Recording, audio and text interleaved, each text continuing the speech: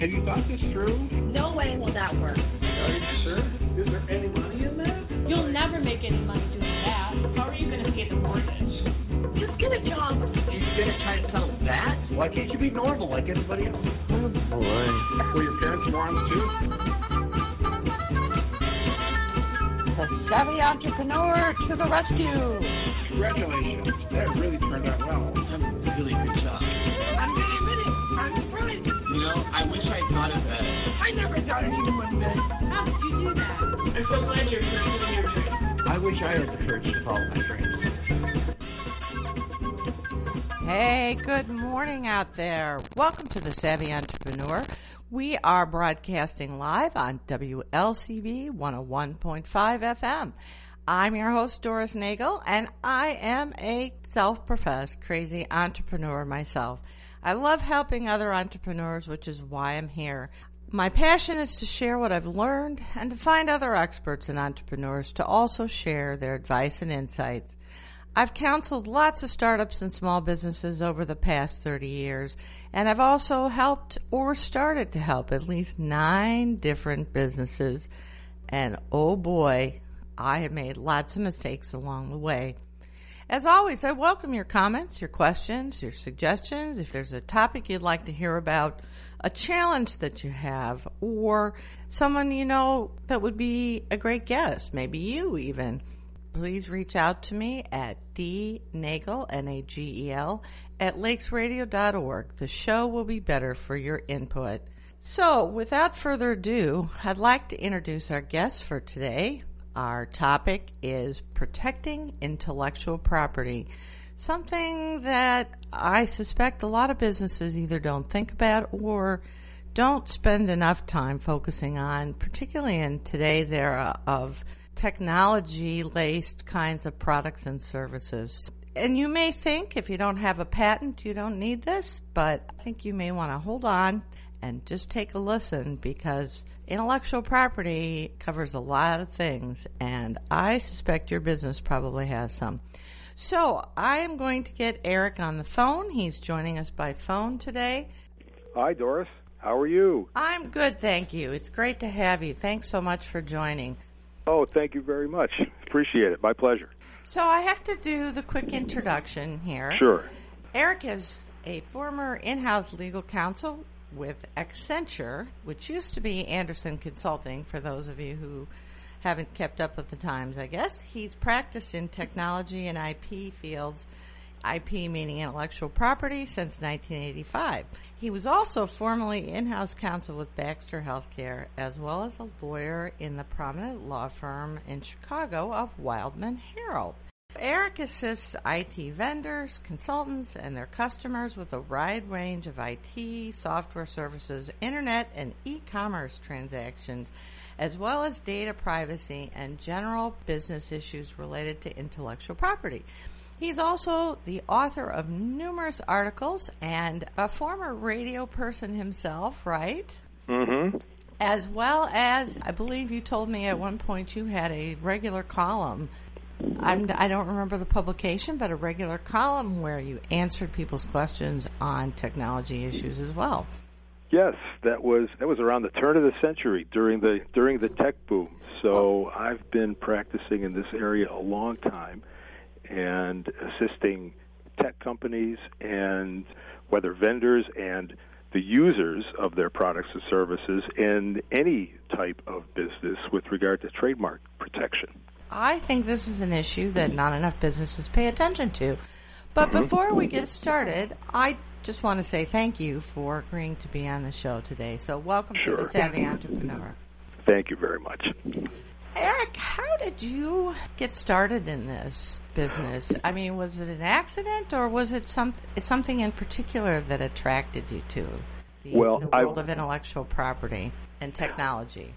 I have always been interested in computers and what is now called information technology. And my father worked in data processing since I was about 7 years old, and actually started an organization, I think the first in the country, that helped hospitals grapple with the available technologies that were just emerging and which ran on mainframe systems to help hospitals organize patient information and financial data and essentially introduce computers and information technology to healthcare. So I remember going to work with them on a Saturday morning and sitting in a giant air-conditioned, always cold computer room where there were IBM mainframes with tape reels spinning, and they probably had about as much computing power as maybe your cell phone and my cell phone put together. I'm going to date both of us. So I'm guessing that there might have been some of those old punch cards around the office. Yeah, which my mother used to take and make into fold up and make into wreaths, which was popular at the time. So I'm really dating myself here. Well, that's okay. Dating oneself usually means there's a lot of experience involved. Yes, like fine wine, right? Vintage. And accumulated, yeah. So you got exposure to technology at an early age, and really we're lucky enough to grow with technology. I think a lot of people who get into the field today sometimes don't appreciate the whole history and the rapid evolution of technology. It's astounding.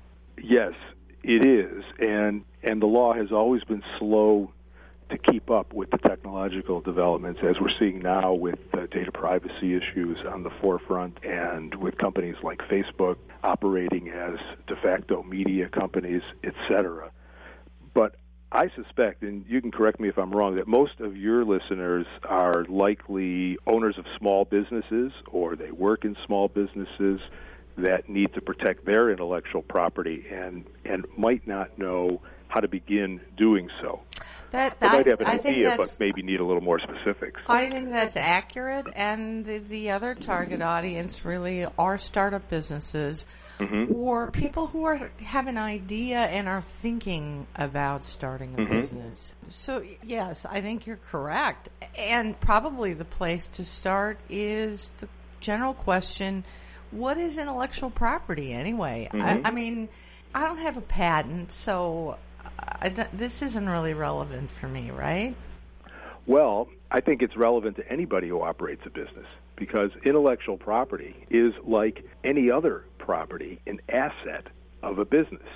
And like any other asset of a business, if you don't take proper steps to protect it, you're not going to maximize its value, and you may lose it.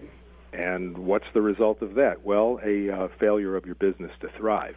So it's absolutely critical that businesses, including startups, and I help many startups, understand how important it is to protect their intellectual property.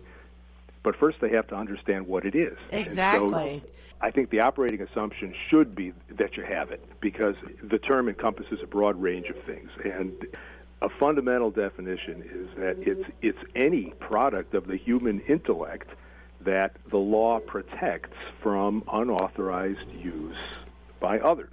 So it permits the owner to gain recognition and benefit financially from what they invent or create. And of course, this could be licensed to others so that others can help the owner gain revenue and expand the owner's business. Well, so just let me jump in here really quickly. So I think most people think about a patent, okay? So you buy a product and it says patent pending, or it has the patent number, and I think people intuitively understand that. So what are some kinds of things that might be intellectual property of a business that maybe people don't think about? Yes, patents are one element of intellectual property. And under the law, intellectual property is typically divided into four broad categories. One are patents, two, copyrights, three, trademarks or service marks, and four, trade secrets. And I can give you a very quick thumbnail definition of each of those, which will make it understandable, I think. I think that's a perfect place to start. Well, a patent is essentially a grant of the exclusive right to the patent holder to prevent others from making, using, importing into the country, and selling the patented invention or innovation for a limited period of time. It's essentially 20 years. Patents last for 20 years. And while I am not a patent lawyer, I deal with the other intellectual property rights.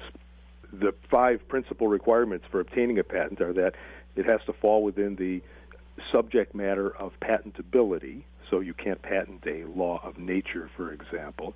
It has to be useful, so it has to have utility. It has to be novel as compared to the science that in the particular field that came before it, so it has to be a new development, and it has to be non-obvious to someone with experience in that particular area of science or expertise, and you have to describe it to the public so that even though no one else can produce the patented invention, they have to understand how it works. So that achieves the public policy goal of patent law, which is to reward inventors, but also to put into the public domain the knowledge about how the invention was put together. And that enables others in the particular field to enhance their understanding and advance the particular field. Sorry to interrupt, but in your experience, do most businesses know when they have something that's patentable, or do they sometimes find out only too late that they have an idea that's patentable? Both of those things are relevant things to talk about. And again, I'm not a patent lawyer, but when I'm asked the question, and I've discussed this with patent lawyers, how do you know if you've got something that's patentable? Well, I'll give an example. If you've got a software company, for example, and you've got a very knowledgeable developer, and he or she is putting together a particular process for how a particular program should work, and they know from their knowledge and experience in the field that no one has done this before, or they've never seen anybody do it in this particular way, then that's a key that you've got something that's worth exploring the patentability of. That's if you want to spend the money to get a patent. There are other ways, less expensive ways, to protect intellectual property. And with that example of, say, a software program, I could go on and describe the other aspects of intellectual property that could be used to protect it short of patent protection. Because with many startups in particular, patents can cost several thousands of dollars.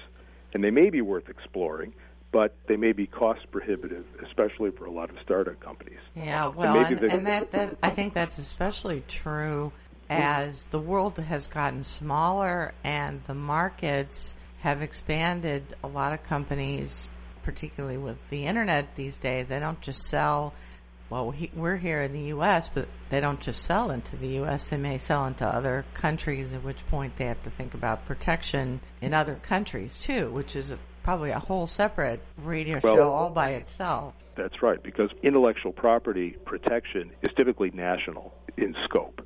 And there are international treaties by which the member countries cooperate and agree to protect the patents of other member countries' nationals to the same extent that their own citizens' intellectual property is protected. But for purposes of our discussion, I think we should talk about rights in the U.S. I agree. Yeah, so before I interrupt to talk about some of the other buckets of intellectual property, which I think you wanted to get to. Mm-hmm. For most companies, I think they should assume that they have intellectual property that's worth protecting. So apart from patents, there are copyrights, trademarks, and service marks, and trade secrets. And while a patent and a trade secret, which I'll get to soon, are ways to protect ideas and concepts, a copyright protects the particular way in which that idea is expressed in tangible form. So let's say I have an idea for a business process that no one else knows about. That's potentially protectable by patent law, although the criteria for protectability are sometimes difficult to meet. And it's also protectable by under trade secret law to the extent that the idea is kept secret. It gives the owner a competitive advantage, and no one else knows about it. But copyrights are different because they don't protect ideas, but they protect the way the idea is expressed. So, for instance, taking the software program as an example, the concepts underlying the way that the software is coded, the ideas, the intangibles, are protected potentially by patent law and trade secret law. But the machine-readable code, the source code. in other words, either the source code or the machine-readable code, the object code, that is protectable by copyright law because it is fixed in a tangible form of expression. So that means that if it's, say, for example, on a CD-ROM, if someone were to copy that CD without authorization, that's an infringement of the owner's copyright.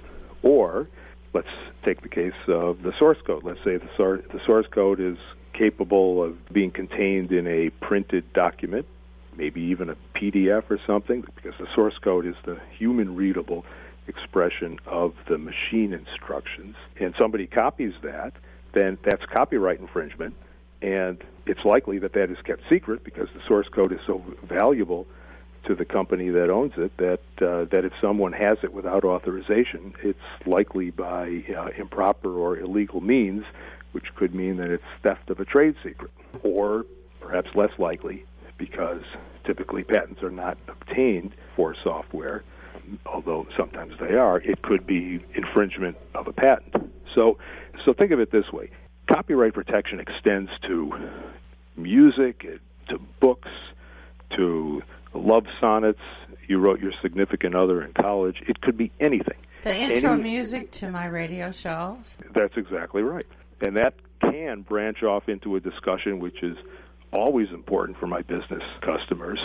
Well, who owns it? Who would own that music? Who owns that piece of code? Is it you, the company for which it was developed, or is it the particular, in your example, is it the musician who was hired to put that music together? Is it the artists, or is it the people whose voices were appear in the music? So anyway, yeah. A whole bunch of questions in there. That's right. So if you're a business, anything that can be fixed in a tangible form of expression, printed materials, software, video productions, etc., is protectable by copyright law. So is an email, is that copyrighted if I write an email to somebody else in my company? Well, that's a very interesting question, and it sort of goes to the issue of what are the limits of copyright protectability. It has to be an original expression, and there may not be enough of that in a particular email to rise to the level of copyright. I've certainly protection. written a lot of emails that didn't really. Yeah. So for example, if you write an email to me and it says, sure, I'll see you for lunch on Thursday, there's not enough there for copyright protection. I'm fairly confident. Oh, what do you mean? In saying All that. my emails are genius. Come on.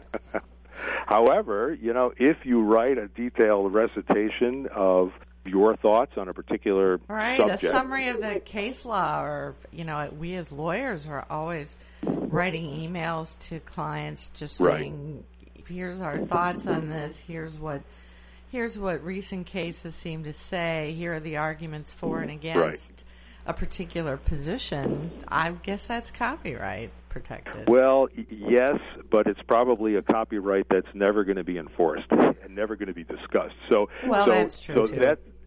That's a thorny issue, actually, and probably not a great example for us to talk about now because it's an interesting one, but it's very, very complicated. All right. I'll take an easier example that's maybe more relevant please do. to some of your listeners. Yeah, so please. Let's say, for example, a business owner has a website, and they spent a fair amount of time describing their product or describing the particular business solution or business problem that their product or service provides a solution for. And their competitor, wishing to save time and money, lifts the text, or maybe even some of the images as well, from the first party's website and then uses that material in its own website. People copy things on the internet all the time. It's still illegal and it's still copyright infringement, but people do it either because they don't know what the law is or they're lazy, and it's convenient and it's easy to do it. I bet that starts to get into some real gray areas, because what if I take the idea and I wordsmith it? What piece of it is the essence of the protectability? I mean, is it the value proposition for my company or my idea? Is it the way I've positioned the brand in the marketplace, or is it the actual words? And besides which, I'm convinced there aren't really that many original ideas out there. Most people just read a bunch of stuff and regurgitate it in some revised format. I mean, if you look even at websites out there, after a while they all start to sound the same, right? Well, as you say, there is a lot of copying. But that's not to say that the person who first created the material, whatever it may be, is not entitled to protect it, or that the law doesn't protect it. The law expresses the form in which an idea is expressed. And this gets back to the question you were asking. The idea itself is not protected by copyright law, but the particular way in which that idea is expressed is. So it is the words that are protected. It's the images that are protected. In the case of a software program, it may even be the particular structure, design, and organization of the program's commands, etc.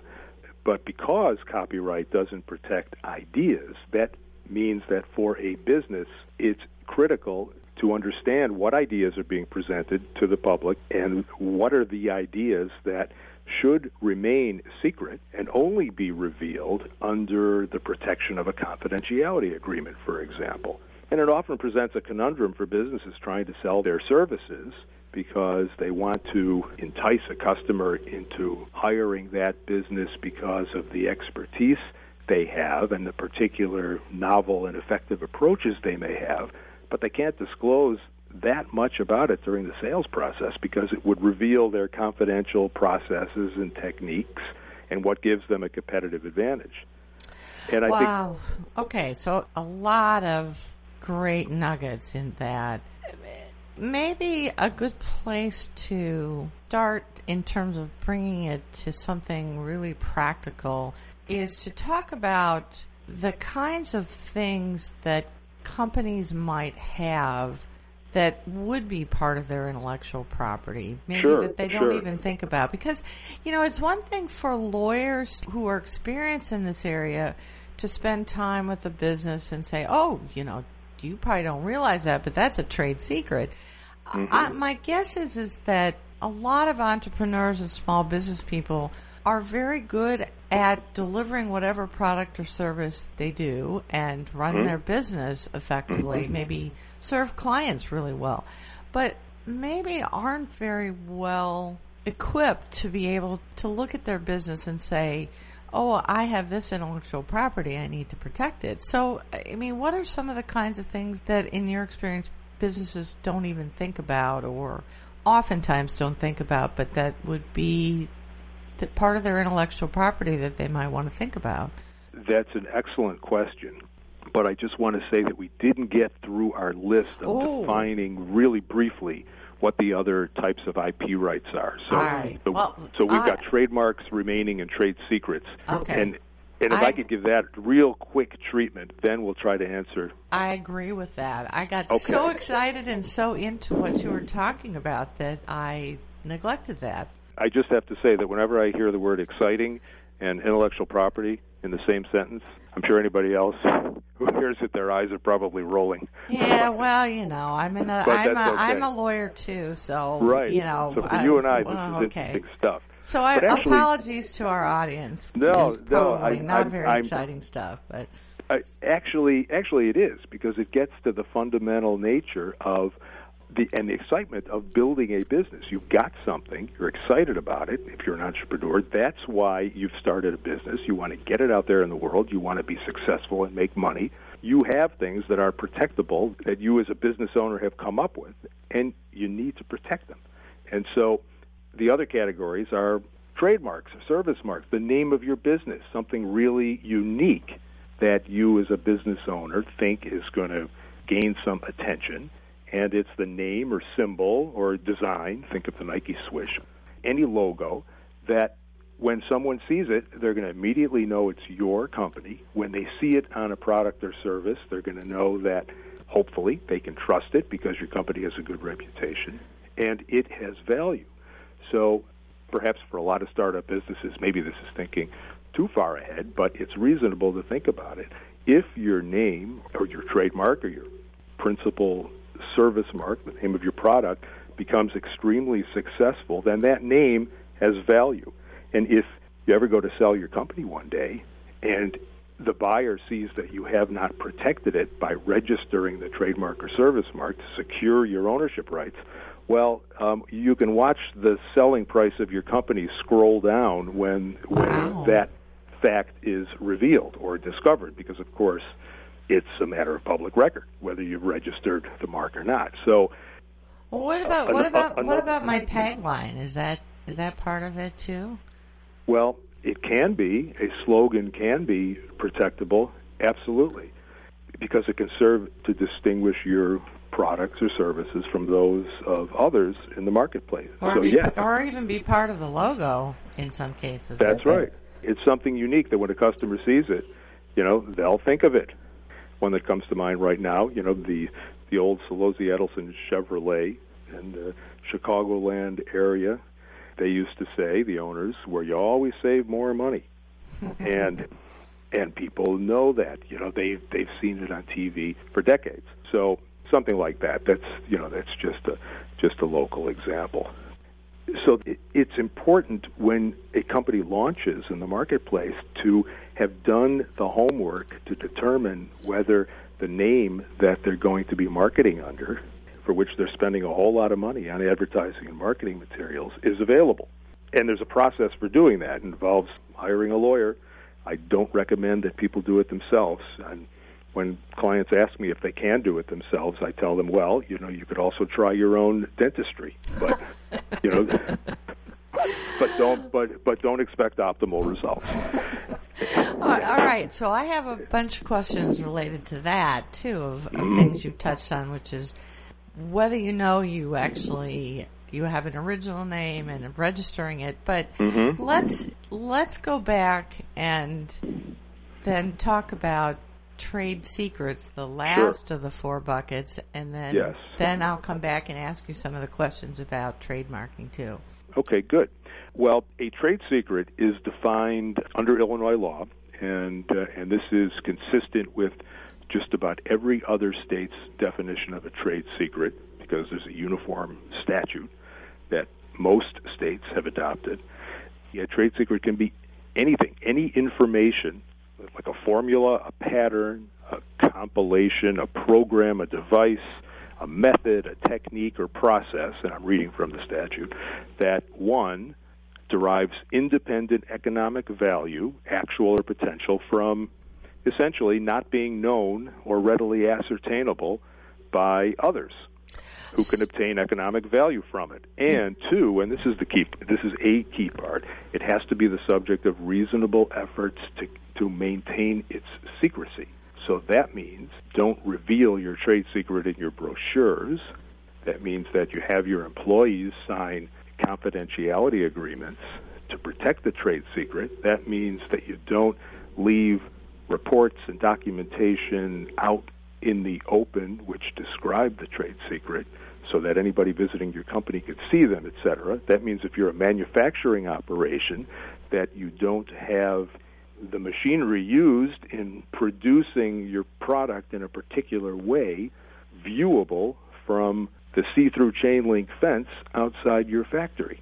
Right, and you don't leave production drawings laying around exactly in public areas and things like that. Exactly. Well, so I think probably the most famous and recognizable trade secret would be the Coke formula, right? That's sort of the classic, where there's no patent filed on it. Maybe they could have patented it, but they chose not to because they didn't want to put it out there in any shape or form, so they chose to protect it as a trade secret, which is something that is almost legendary in how they've taken steps to protect it, right? That is absolutely right. And it's probably the most well-known example of successful use of a trade secret. And I don't know the story behind how they made their decision to rely on trade secret protection versus patent protection. I don't know whether it was a conscious decision or not, but it turned out, Genius. in hindsight, have been, yes, a genius decision, because I think back then the duration of a patent was 17 years. Now the duration of a patent is 20 years. But as you said, that protection expires, and after that period is done, anybody can use the formula, which, as we said earlier, if it's the subject of a patent, it has to be disclosed publicly. Anybody could use that formula, which is described in the patent, after the patent expires. Whereas, with a trade secret, its protection is potentially indefinite, because it remains a trade secret as long as you protect it. And that's a key piece that I see a lot of businesses don't really think through sometimes. Obviously, what Coke has done is pretty amazing, and they've devoted, I'm sure, a lot of time and effort to buttoning down and keeping it protected, which is not an easy thing to do in today's environment. But, you know, a lot of businesses, maybe they don't have something as valuable as the Coke formula, but I think that's something that businesses probably often don't spend enough time thinking about how to protect, would be my guess. Right. And any kind of business can have a trade secret, whether it's the way a particular finish perhaps is applied to a manufactured part, like a screw or a bolt, in a way that enables that finish to remain intact on the product, notwithstanding friction that it may be exposed to. It could be something like that in a manufacturing context, or it could be the source code for a software program. In my experience dealing with software companies, they made the decision to rely exclusively on trade secret protection as opposed to patents, because they wanted that longer duration of protection, and they were very smart, process-oriented people who made it a point of implementing in their company very strict controls over the source code and who had access to it, and they were insistent in their contracts with their customers, which were large Fortune 500 companies, which of course attempted to whittle down any legal protection in their license agreements. They were insistent on maintaining the protections for their confidential information and trade secret, and not agreeing, for example, that the confidentiality obligations would expire over after a limited period of time, and certainly not providing access to the source code, which, except perhaps under certain circumstances pursuant to a source code escrow arrangement, which you mentioned to me before, you might want to talk about, but I'll leave that up to you. Well, I'm thinking the area of trade secrets is one that there is just a tremendous amount to talk about, because, as you mentioned, in today's environment, there's source code and programming and technology aspects to so many products and services out there that I think it's an area we could probably talk about for an hour just by itself. So maybe first I just want to go back to some of the trademark questions that you raised, because I have had a couple of clients in the past, and friends and colleagues ask me, how do I know if the name for my business or the idea for my logo is original enough that I can claim it as mine? So, you know, anybody who's tried to register a domain name, it's astounding. You start typing in, you think, no one's ever thought of that. Oh, it's taken, you know, other than dot something you've never ever heard of. So that's right. So first of all, how do I know if it's really original and whether I'm stepping on somebody else's toes out there that I don't even know who they are or where they are? Right. Well, you know, you raise a number of questions there, and I'll try to knock them down one by one. The question of originality really goes to the question of, in part, is it a good trademark or is it sort of lousy? And which means that it's not going to necessarily distinguish your product or service from others. And that's a marketing decision more than anything else, because trademarks involve psychology, obviously, because you're trying with your trademark or your brand, or your brand. and a trademark essentially is the brand. You're trying to develop in the consumer's mind a particular image or connotation, hopefully a positive one, regarding your business. So a lot of my trademark clients say really struggle with coming up with a good name. And the reason for that is that it's hard. And of course there are marketing and advertising consultants and brand consultants who make their living advising clients on what would be a good mark for their company. In my opinion, hopefully something without the word extreme or turbo or one in it, because I've noticed over the years that there are just way too many of those. So there's that aspect of it. But the question I think you're really getting at, and from a legal standpoint, is how do you determine its availability? And the answer to that is by doing a trademark search.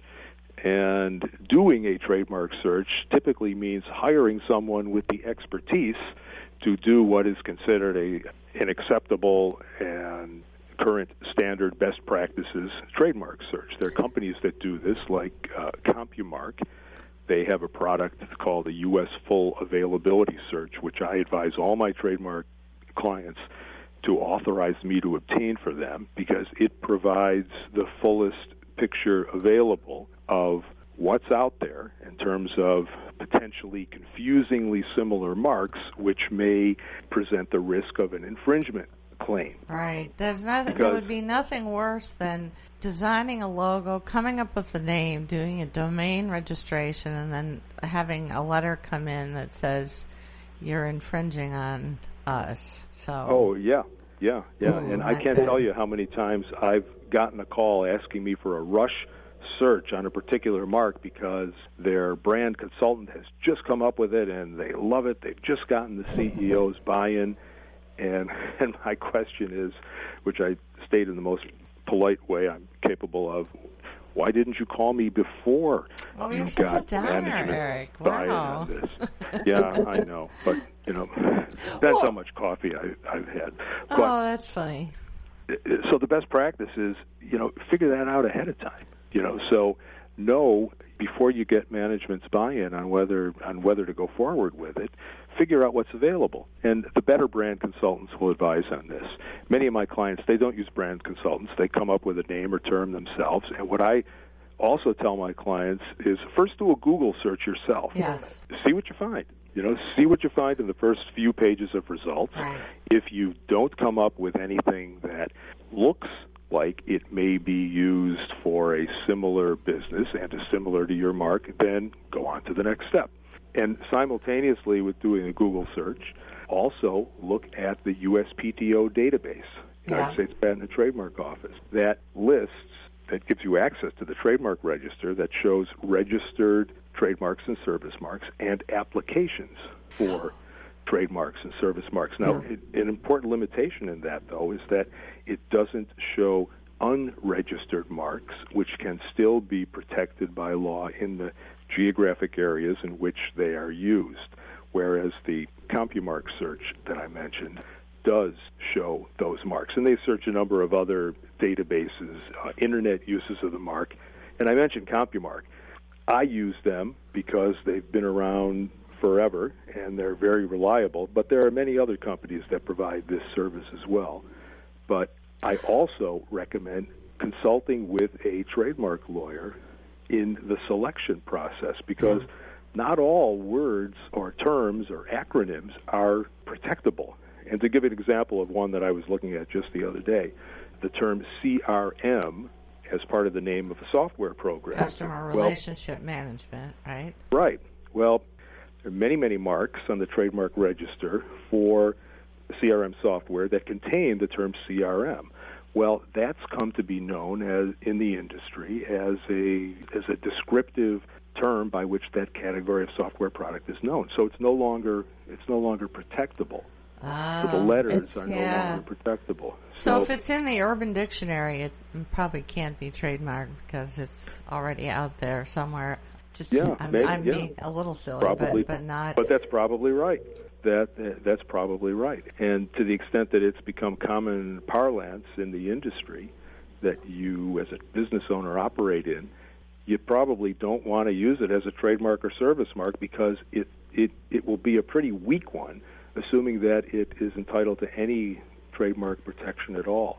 And that means that on the opposite end of the spectrum, terms that are completely made up or coined, such as the word Kodak or Exxon, and I would say Google, but it actually is a thing. I think that's why you see a lot of companies today coming up with these words, even like the old company you worked for, Accenture. What is that? Right. Don't That's know, right. but it's just, it's a jumble of a couple of words that have the right kind of sound, and with the help of some branding, kind of get you something, but it's clearly not trademark because it doesn't mean anything other than somebody decided to put a couple words together, right? Yes, which means that it's a very strong trademark. So that's the opposite end of the spectrum. Those terms that don't mean anything can be potentially very strong trademark, but only because the company that owns them has the ability to spend millions of dollars in advertising in order to create that association between that word and their company. Because otherwise, what is somebody going to think when they see the word Accenture without the advertising behind it? They won't know what it's that gobbledygook until the brand people and advertising people start doing their job. But how similar or dissimilar does it have to be? For example, there's United Airlines and United Van Lines. So, right. I mean, they're both United. People talk about United, but how did they do that?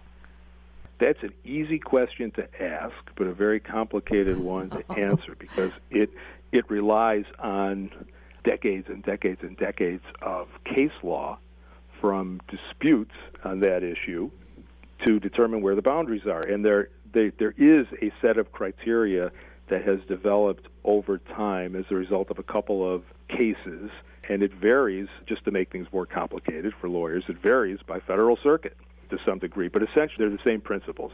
And I'll recite them by memory to the extent I can in a very limited fashion. But doesn't it kind of boil down to the fact you're not likely to confuse a moving van company with an airline? That is one of the key principles. That's right. So the question with regard to that element in the infringement test is whether the consumer would be likely to think that a moving company would also be in the airline business, or that an airline business would also be in the moving business. And the answer there is no. Well, it wasn't at the time. Because those marks independently exist. Yeah, it wasn't at the time, although in today's environment with Internet companies getting into financial services and media companies getting into all sorts of things, it does make you wonder a little bit, doesn't it? Well, that's one reason this is a complicated area, and you're raising many interesting issues of how the answer may and sometimes so often is gray. We lawyers know that we live in a world of shades of gray, not black and white. Our clients wish the world were black and white when they talk to a lawyer and expect an answer, but it's very difficult to give that answer. I'm trying to give examples of black and white to make things easier for discussion purposes. For sure. But yes, those are excellent questions, and you're raising them illustrates how the law advances as business advances, and these questions come to fore, like an internet company getting into financial services. Would the public expect that to happen, such that if they saw a mark for an internet company and a financial services company, they might think that they were from the same company. So yes, trademark law involves sometimes complicated analyses and comparisons between the two marks in questions. And some of the factors are how similar are the marks. If they're very similar, then the respective goods and services offered by each company don't need to be that close, but just related to one another.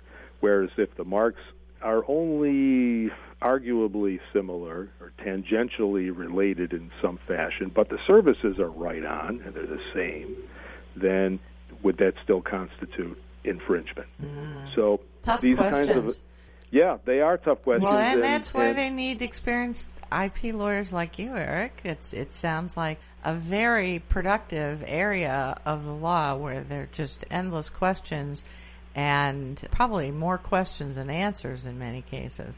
And sometimes, all you can do is go on what the probabilities are. It's an uncertain world, and the law provides guidelines. And if you have a trademark-related issue, I think the best advice is to talk to someone who's got experience in it and deal with it that way. In other words, don't do your own dentistry. So we are rapidly running out of time. I wish there are a million questions that I could ask you. Maybe we'll have to have you come back on for a reprise visit to dig into a couple of these. But let's talk just about some best practices. I think you touched on some of them, but as kind of a wrap-up, just give business owners some guidelines of things based on your years of oopses and things that you've seen go wrong and go right. Yeah, and I guess I'll start with a few general basic principles. It's better to take care of these kinds of issues, meaning understand what you have, what intellectual property you have that has value or potential, and then take steps to protect it. And a good intellectual property lawyer can help you get your arms around that process. And it's better to do it in the early stages of a company's development than afterwards, where you're sort of playing catch-up, and then you realize that you haven't protected your IP, and maybe somebody else has gotten out there, and the cattle are already out of the corral, which is not a place to be in. That's exactly right, because you may attempt to enforce a trademark against an infringer, and then they'll come back with a defense that they've been using it for the last 5 years, and they haven't heard from you, and now they've got widespread use. And you haven't registered your trademark, or maybe you did and you allowed the registration to lapse, et cetera. So, people get very busy, and sometimes they neglect these things, but that's to their peril, their company's peril. Right. And the other point I would make, especially for startups, is don't ignore this stuff. Budget ahead of time for the need to do this. I've had many conversations with startup companies, and they say, they want to do all these things, but sorry, we don't have it in our budget to pay for it. Well, then I'm sorry too, but it's not going to happen then. You have to do this. It's like having a warehouse full of goods and not insuring them or something. Yeah, or not having locks on your doors, and not insuring them. All right. So, Eric, if people have questions, how can they reach you? I very usefully have a telephone, and my number is 847-562-0099, 847-562-0099. I'll be happy to answer anyone's questions, and I take questions by email to Eric at Freibrun Law, and that's ERIC at.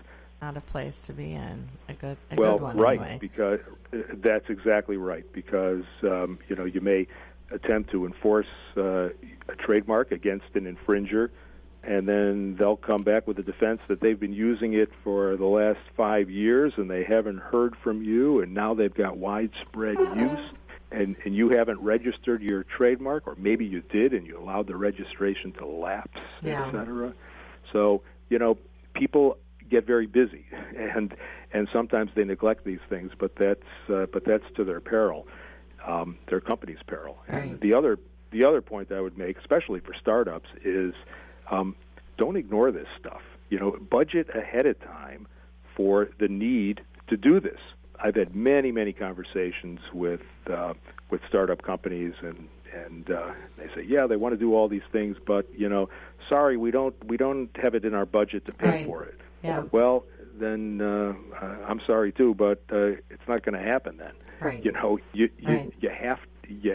to do this. It's like having a warehouse full of goods and not insuring them or something. Yeah, or not having locks on your doors. And not insuring them. You're right. All right. So, Eric, if people have questions, how can they reach you? I very usefully have a telephone, and my number is 847-562-0099. 847-562-0099. I'll be happy to answer anyone's questions, and I take questions by email to Eric at Freibrun Law, and that's ERIC at FREIBRUN Law, Eric at FREIBRUN Law. And my website is at Freibrun.com. Okay. So FREIBRUN.com. Well, I think hopefully, you. hopefully people have realized in the time that's just flown by how complicated this area is, but also how important. So, Eric, thank you so much for being a guest on our show today. It was great having you. Thank you. You're welcome, and thank you, too, for the opportunity. Well, we'll let Eric go here and wrap up really quickly. You can find more helpful information and resources on my law website, forsythialaw.com, or my consulting site, globalocityservices.com, where there's all sorts of free blogs and tools and podcasts and other resources. Be sure to join us next Saturday when our studio guest will be Tom Dennison. He is the founder of an accelerator with a very unique business model called Smart Health. And he'll be here to talk live in the studio about how he came up with this concept and the kinds of companies that he helps accelerate and grow, and some of the challenges that he's faced and some of the successes as well. It'll be a great interview, I promise. So don't miss it. And until then, folks, happy entrepreneuring.